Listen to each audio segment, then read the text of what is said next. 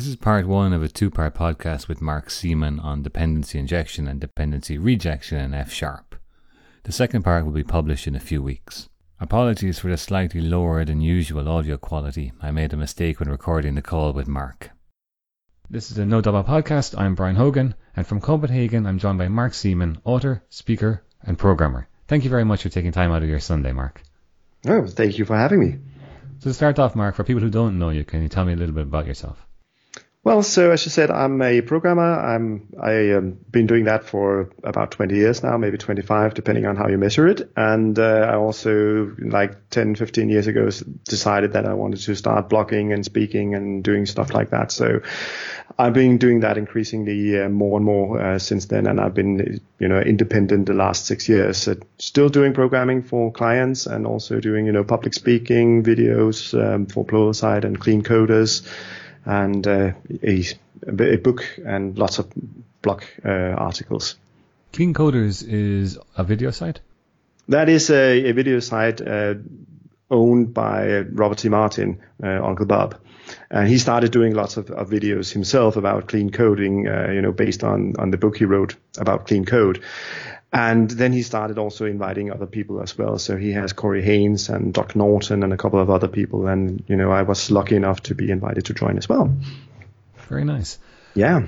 And you used to be, I remember, a C# programmer. And now you are, is it mainly an F# programmer? Is that how you would describe yourself? That's, if you want to look at my latest commercial exploits, if you will, what I actually earned money on, then it's F#, yes. I used to be a C# programmer many years ago, and I can still do C#, but I prefer F# these days. But I also look a lot at, I write a lot of Haskell code these days as well. But no one has actually paid me to do Haskell code yet. I hope, one day that's going to happen, but let's see. I may be remembering this incorrectly, but I think the last time I had you on, you describe yourself as making money from C#, but you much preferred F#. So yes. That has progressed. That has progressed. Yeah, that's probably so. I wonder, if anyone ever pays me to do Haskell, then what my new, future language is going to be, or maybe it's just going to go back to something simpler. That might be the case as well. I don't know. But I do enjoy F# a lot still. But I also think Haskell is interesting for other reasons. But I'm perfectly happy with F#. So how did it happen that, at the time we spoke, I think it was maybe, I don't know, even a year ago, maybe a little bit more, it sounded like you wanted to work in F#, but there weren't commercial projects available, right. And now it sounds like you have more than enough. I've had a pretty good run with F# jobs the last year or so, but it sort of started, I think it started maybe late 2016, whereas the case was exactly as you described it before, that I was doing C# programming for a living and F# for fun. And then all of a sudden it ended up being F# for fun and profit, which is not my website, by the way, but a website that belongs to Scott Larson, who does a great job of writing that. That's a total, digression there. I'm sorry about that. Yeah, what happened in, I think, midways through 2016, that I actually began to, people started to contact me and ask me whether I could help them doing various things with F#. Some companies just wanted me to come and sort of give them an introduction to F# or maybe a couple of days helping them out with, getting started with F#. But I've also had one or two clients that actually wanted me to write, real production code in F# for them, which has been a great experience and just basically all I hoped for, in the sense that F# is that great language that not only is it a good toy language, if you will, or not a toy language, but a good language for playing around with, but it actually turns out to also be a very productive language when you want to write real, production software. So it actually does translate. So very happy about that. Yes. Are these companies, without revealing anything that's proprietary, are these companies taking F# to do small parts of their system, or are they trying to build whole systems in F#? I have customers that fit both of those descriptions. The first one that I had was, the short story about that was that I did a lot of C# development work for them. And many years ago, well, not many, but more than 2 years ago, we ran into a problem where we couldn't really figure out a good way to model a particular problem in C#, and we were actually debating various different alternatives for how we would solve that particular business problem. And then I said to them, after we've been looking at all the options that we had in C#, I said, well, we could also write this small portion that we were having trouble with. We could write that in F#, and it basically, I wrote a little prototype, and it's just like 20 lines of F# code. And I said, this is what it would look like. And we could package that so that it looks like a class from the outside, so that C# code could call into that, and it would return something that again looked like object-oriented code coming back, and then they could just write, all their C# client code around that and just put it in a little library that they could call into. But I wrote that little prototype and showed it to them and say, I know that you don't know F# at all, but that would be, it wouldn't be much more than this. Would you be interested in having that as a solution? So you need to maintain that little, F# piece of F# source code. And they said, well, that actually looks pretty good. So we did that, and it turned out, my prototype was maybe 20 lines of code, and I think it turned out to be like 100 lines of F# code before we were actually done, but it wasn't really that bad. And then we just packaged that into a class and, kept on going with all the C# code. And then, after the project was done, I was off to other things. And then, a year later, I ran into one of the developers back then, and he told me, so that F# code you left us with? And I was like, oh, what's going to happen now? I'm going to be told that was a bad idea.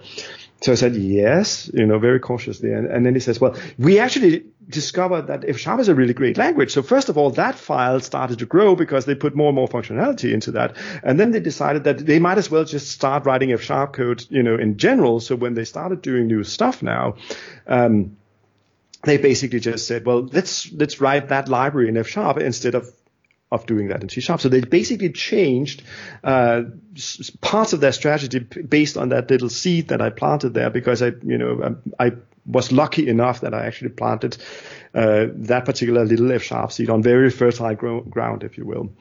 And then I came back to them to do more jobs, a couple of months later on, and they basically just said, well, we need you to do this and this and this, and you you probably want to do that in F#, don't you? And I just said, yeah, I would love to. And they say, that's cool with us. And so I did that. So yeah, that's one. So that's one customer. Another customer that I had was basically they'd been looking at an old mainframe-based system that they had been running for, I don't know, probably 20, 30 years, I don't know. And they needed to rewrite that. That's the normal situation with mainframe-based systems, that they're often very, very expensive to operate. So there's actually a business case to be made for rewriting the system from scratch, even though, everyone says you shouldn't do that. And they'd actually been trying to do that in C# for a year and basically getting nowhere, and they made a strategic decision after not getting anywhere with the big rewrite in C# that they say, well, C# is not going anywhere, so let's try something else. And then they just said, well, we already know .NET, so maybe we should try F# instead and see where that leads us. And to be perfectly honest, I don't know where they're still in that process.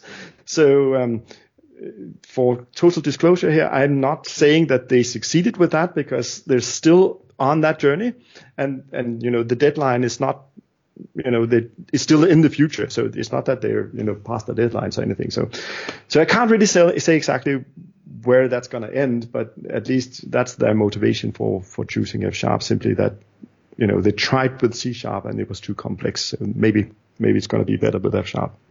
It's great that it seems that it's catching on, because it's, as you know, Jet, we're one of the big proponents of F# as well, and Rachel Reese has been on the program.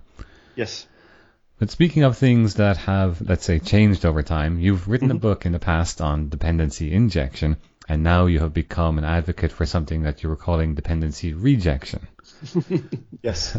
Can you explain that, please? And that's what Right. we're going to talk about for the most of the podcast now. Yes, fair enough.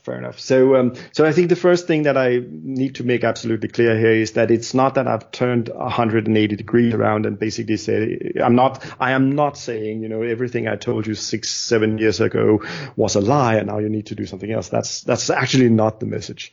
But basically the message is, or the way that I try to explain it is that, yes, I did write this book, Dependency Injection in .NET, back in 2011. And by the way, there is a second edition coming on that. It's in the works at the moment. But I did write that book back then. And also around that same time frame, I started to get interested in F#. And what happened then, in the next many years was that I became increasingly interested in F# and functional programming overall. And I started to blog a lot about F# and I started to, do public speaking and so on. So it's fairly natural that then people come and ask me. So they know that I wrote the book about dependency injection in .NET. And then now I'm doing functional programming with F# and they say, people come and ask me, so how do you do functional programming in F#? It's a pretty decent, reasonable question to ask. So I started to think about that. And the short answer to all of this is that, first of all, dependency injection in object-oriented programming is a perfectly valid, very well described, and very, battle-proven way of dealing with decomposition and testability and stuff like that, in C# and in Java and so on. So there's no reason to reject it there at all. Then if you're looking at a functional programming, it really depends on exactly what you mean by functional programming. We can get back to that later on. But in an impure or a non-strict language like F#, for example, there are various things where you basically can still do dependency injection. And we can get back to various options for that. But then it turns out that if you really want to be, strictly functional, and we can get back to what that means in a moment as well, dependency injection actually no longer works because it can't be functional, because one of the things that we really care about when we're doing functional programming is this thing called a pure function, which means that a pure function is something that is deterministic and has no side effects. And basically every time you inject a dependency into something, a dependency is almost always something that is either non-deterministic or has a side effect. So that basically turns out to make everything impure if you're doing dependency injection, and that really doesn't work in a language like Haskell, for example. So in that case, you simply have to find a different way of doing things.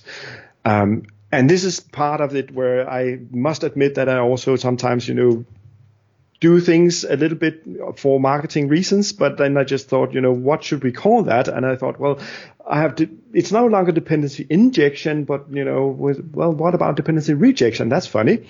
So I sort of picked that, particular phrase because it sort of describes what it is that we need to do, but it's also catchy and makes people ask questions. And I think that's wonderful.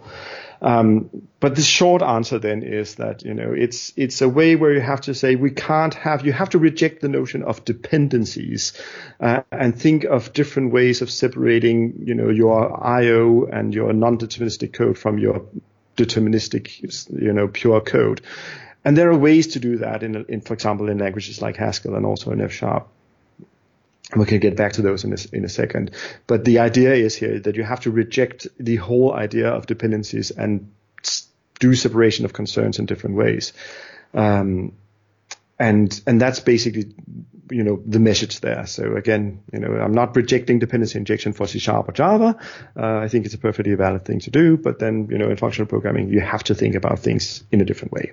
You used quite a lot of different terms there, and I want to just go through them maybe a little bit one by one without too much detail. But let's start with side effects. What do you mean by a side effect? Right. Okay. So a side effect is basically what you can say if you perform an operation and that has an observable. If that changes the observable state of your system, that's a side effect. So what do you mean, or what do I mean by saying the observable state of the system? Well, that really depends on exactly how you define that. But some side effects are fairly clear cut. If you are changing the UI on the screen, for example, that changes the observable state of the system because something in the UI changed.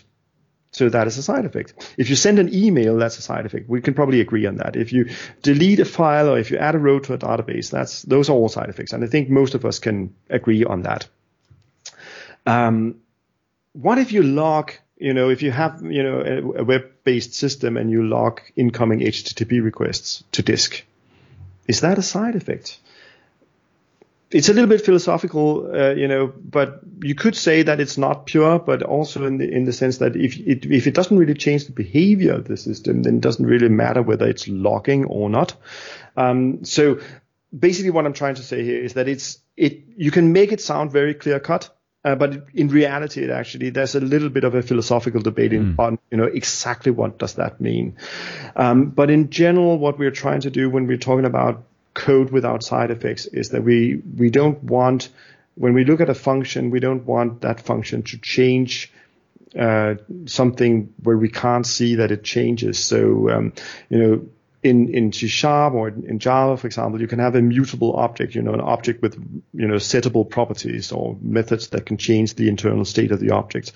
And you can pass an object as an argument to another method.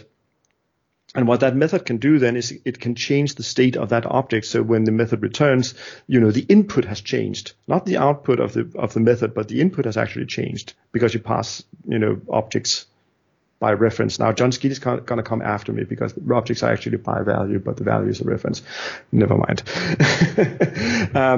But the fact is, C# and Java objects tend to be mutable. And if you change those mutable objects, within methods calls, we would also consider that to be a side effect in the sense if you're trying to, step through with a debugger, you will see that object actually changes the state. So we would also often consider that a side effect.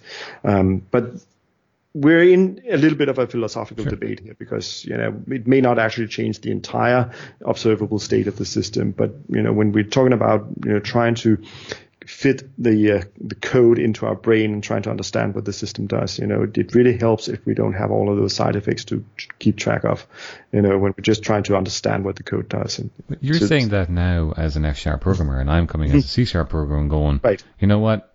Pretty much everything I do is doing all the things you're saying are side effects. I read from a database.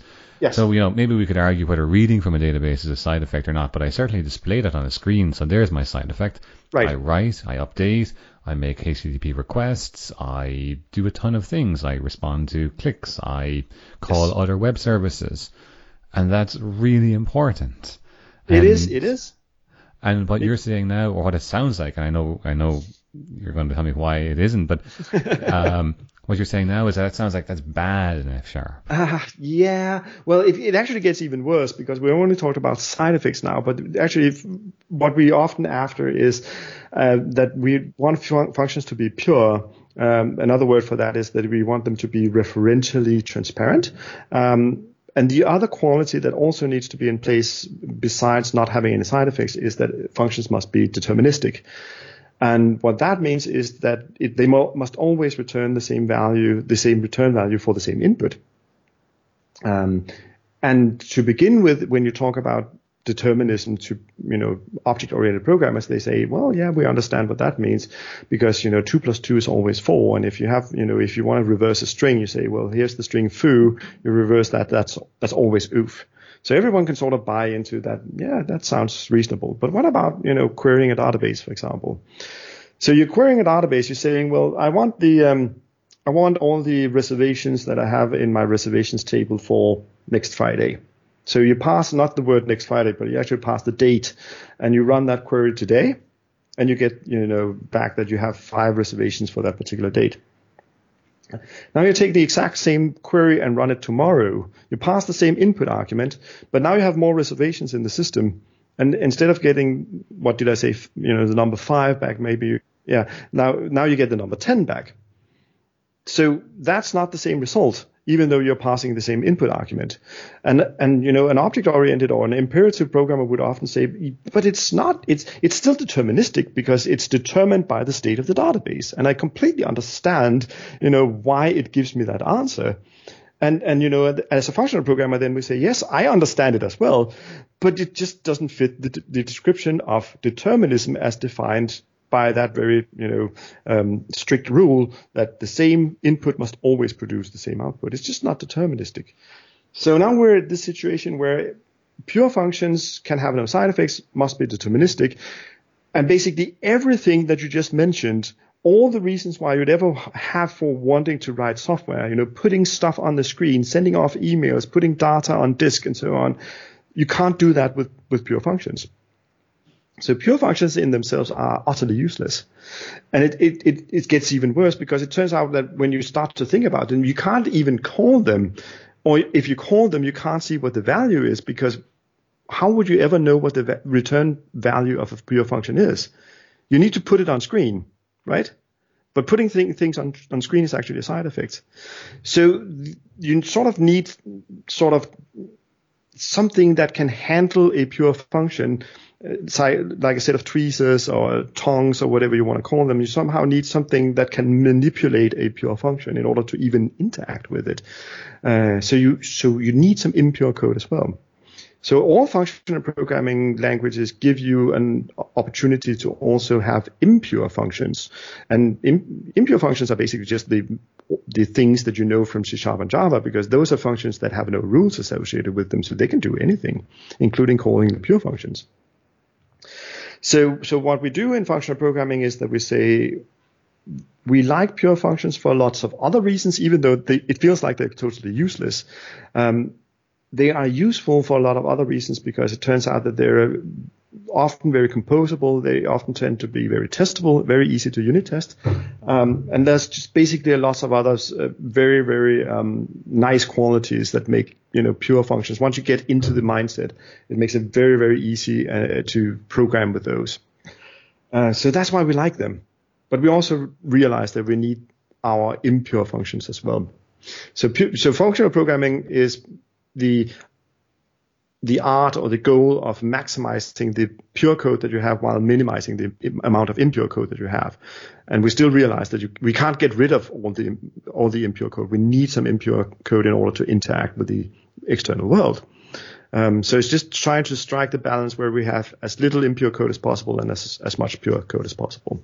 So then when we come back to the rejection of something now, are we talking about rejecting impure functions from being called by pure functions, or by passing in? Where does the rejection come in? That's very close to where we actually end up being, because if you think about pure versus impure functions as two groups of functions, where we say, well, for impure functions there are no rules; they can do whatever we want. So we can call, like save to the database and present to the screen and absolutely, send absolutely. emails. Okay. So that also means that if you have two pure functions and you want to call one pure function from another one, there are no rules. So you can do that. That's perfectly a valid thing to do.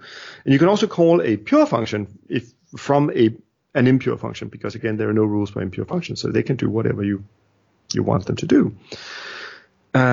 If, on the other hand, you have two pure functions, they can also call each other, because it doesn't change, one pure function calling the other pure function doesn't change that the first one is impure. But the fourth combination is not possible. You cannot call an impure function from a pure function, because if you do that, calling the impure function from the pure function will either cause a side effect to happen or somehow be non-deterministic. And that would make the calling pure function, that would also make that one impure, if that makes sense. Sure, but you are considering the impure one to be a dependency in that case. Is that where that would actually be the case? Yeah, if you're trying to do that, then you're sort of calling into an impure dependency. That's what we do when we do dependency injection in C# and Java. Is that we have we have one method that calls another method on another object, and that's. And it turns out to not normally be a problem in object-oriented code, because we don't really make that distinction between pure and impure, because that's not what the object-oriented paradigm is about. But the functional paradigm is all about making this distinction between the stuff that's pure and the stuff that's impure, because all the stuff that's pure is basically has some sort of relationship to mathematics. So there's a lot of things you can sort of establish that holds as universal constraints, if you will, for all the pure stuff. I feel that I'm rambling a little bit again here. No, but so you use the word cannot a lot of times. Yeah. This can do something, this cannot. So with F sharp, Right. does F sharp somehow, do you flag methods? Do you call them methods or do you call them functions? Excuse me. I normally, when we talk about functional programming, I tend to call them functions. Sure. But in F sharp, you can also have methods because it can do object oriented as well. But so then are the pure ones marked or known about by the compiler in some way, and the impure ones marked or known about, and you will not compile, will not get a runtime or something exception if you attempt to do something that you've listed as cannot be done? Right. In F sharp, no, that's not the case. So what happens in F sharp is more like it's if you have something that let's imagine for a moment that we have a function that up until now was pure, but then you need to change it a little bit, and you figure out that you want to call an impure function or an impure method. Let's say, for example, you just want to know what's the time. Asking for the current time is non-deterministic because every time you ask, you get a new answer back. Does that make sense? Right. So now you have a dependency on the system clock, if you will. So if you imagine that you had a function that up until that particular point, up until that change was pure, and now you're calling into datetime.now and you get the current time and you use that for something, and then you return a value based on what the current time is. That's still going to compile in F sharp, but what happened was that the function that up until you made that change was pure, now it's impure, because it's no longer deterministic, if that makes sense. So in the F sharp world, when I say a pure function cannot call an impure function, what basically just happens is that the pure function becomes impure. It's not that the compiler that it doesn't compile or anything. It's just that the function becomes impure, if you will, by definition. Does that make sense? Yep. Yeah. So that's not enforced by the compiler. So if you want to make that distinction, if you think that distinction is important, then you sort of have to exert a little bit of discipline for yourself, because there is no tooling that will actually help you do that. That actually raises a very good point. Why is it important? Yeah. So why is it important? You may decide that it's not, but one of the things that happens when you start to have pure functions is that a lot of the stress that you normally feel as a programmer when you're looking at a big code base and you sort of say, I really don't understand what's going on here. It's legacy code. I didn't write all of it, and maybe I did, but I wrote it 6 months ago and I can't remember what I did back then, and so on. And you're just trying to fit it all into your head, and somehow if it's C# code or Java code or poorly written F# code for that matter, you're basically saying, well, I have 10,000 lines of code, and there are no guarantees anywhere, so I basically need to fit all of those 10,000 lines of code into my head in order to try to understand how everything actually behaves together. Whereas if you have pure functions, you can basically just say, well, there's a section over there where I know there will be no surprises. The only thing that will happen there is based on the input into that area over there, and it will have no side effects, and it will just return value, and it would always return the same output for the same input. And it just means that, if you have a huge chunk of your code base that behaves like that, I'm not saying it disappears, but there's a lot less to worry about, if you will. So it takes a lot of the strain off your, the stress that you have in order to try to, fit the code into your brain all the time. And I'm not saying it's not a silver bullet. It doesn't take everything away, but it just makes it much simpler. There's a nice quote, and I can't remember. Sorry, there's a nice quote by Dijkstra, Edgar Dijkstra, who he gave his Turing acceptance speech back in 1972, and he said something like about, he talked about abstractions, and he wasn't talking about functional programming, but he just talked about abstractions in general. And he said something like, the purpose of abstractions is not to make things unclear. The purpose of abstraction is to introduce a new semantic level where everything is absolutely precise. And one of the things you can do with pure functions is that you can start to introduce abstractions which are absolutely precise, because it is completely determined. You have your input, and the input completely determines what's going to happen. And now you can start to look at, so this is where a language like Haskell becomes, that's where it gets this reputation of being this ivory tower academic language, because now it starts to talk about abstract algebra and things like monoids, and then it starts to talk about category theory and things like functors and applicative functors and monads and stuff like that. But the fantastic things about those things, once you just get, what you really need to do there is to basically just get over the hurdle that the words sound scary. But once you get over that hurdle and say, okay, so the word sounds scary, I've never heard the word monoid before. But once you get over that, it's a very simple concept, and there are intuitive rules that tell you how a monoid behaves. And once you get that, you can basically say, oh, that's a monoid. And now I don't need to think about that anymore. It's just sort of a thing that you just park in the part of the brain and say, I understand what that is. And I know that, it's one of the new things that I'm trying to teach people at the moment, is just to say, well, okay, I know the words are Greek, but the concepts are actually quite easy to understand. And you probably just have to invest a couple of hours in understanding what it is. And then it applies in so many ways that it's just wonderful. And a lot of functional programming is just like that. So once you just sort of understand the universal abstractions that are involved, you can build quite complex systems out of them, on a fairly small set of well-known, very well-described abstractions. And that's what you can do with pure functions. So that's why we like pure functions. If that rant, answers your questions. That's the end of part 1 of my interview with Mark Seemann. Part 2 will be out in a few weeks.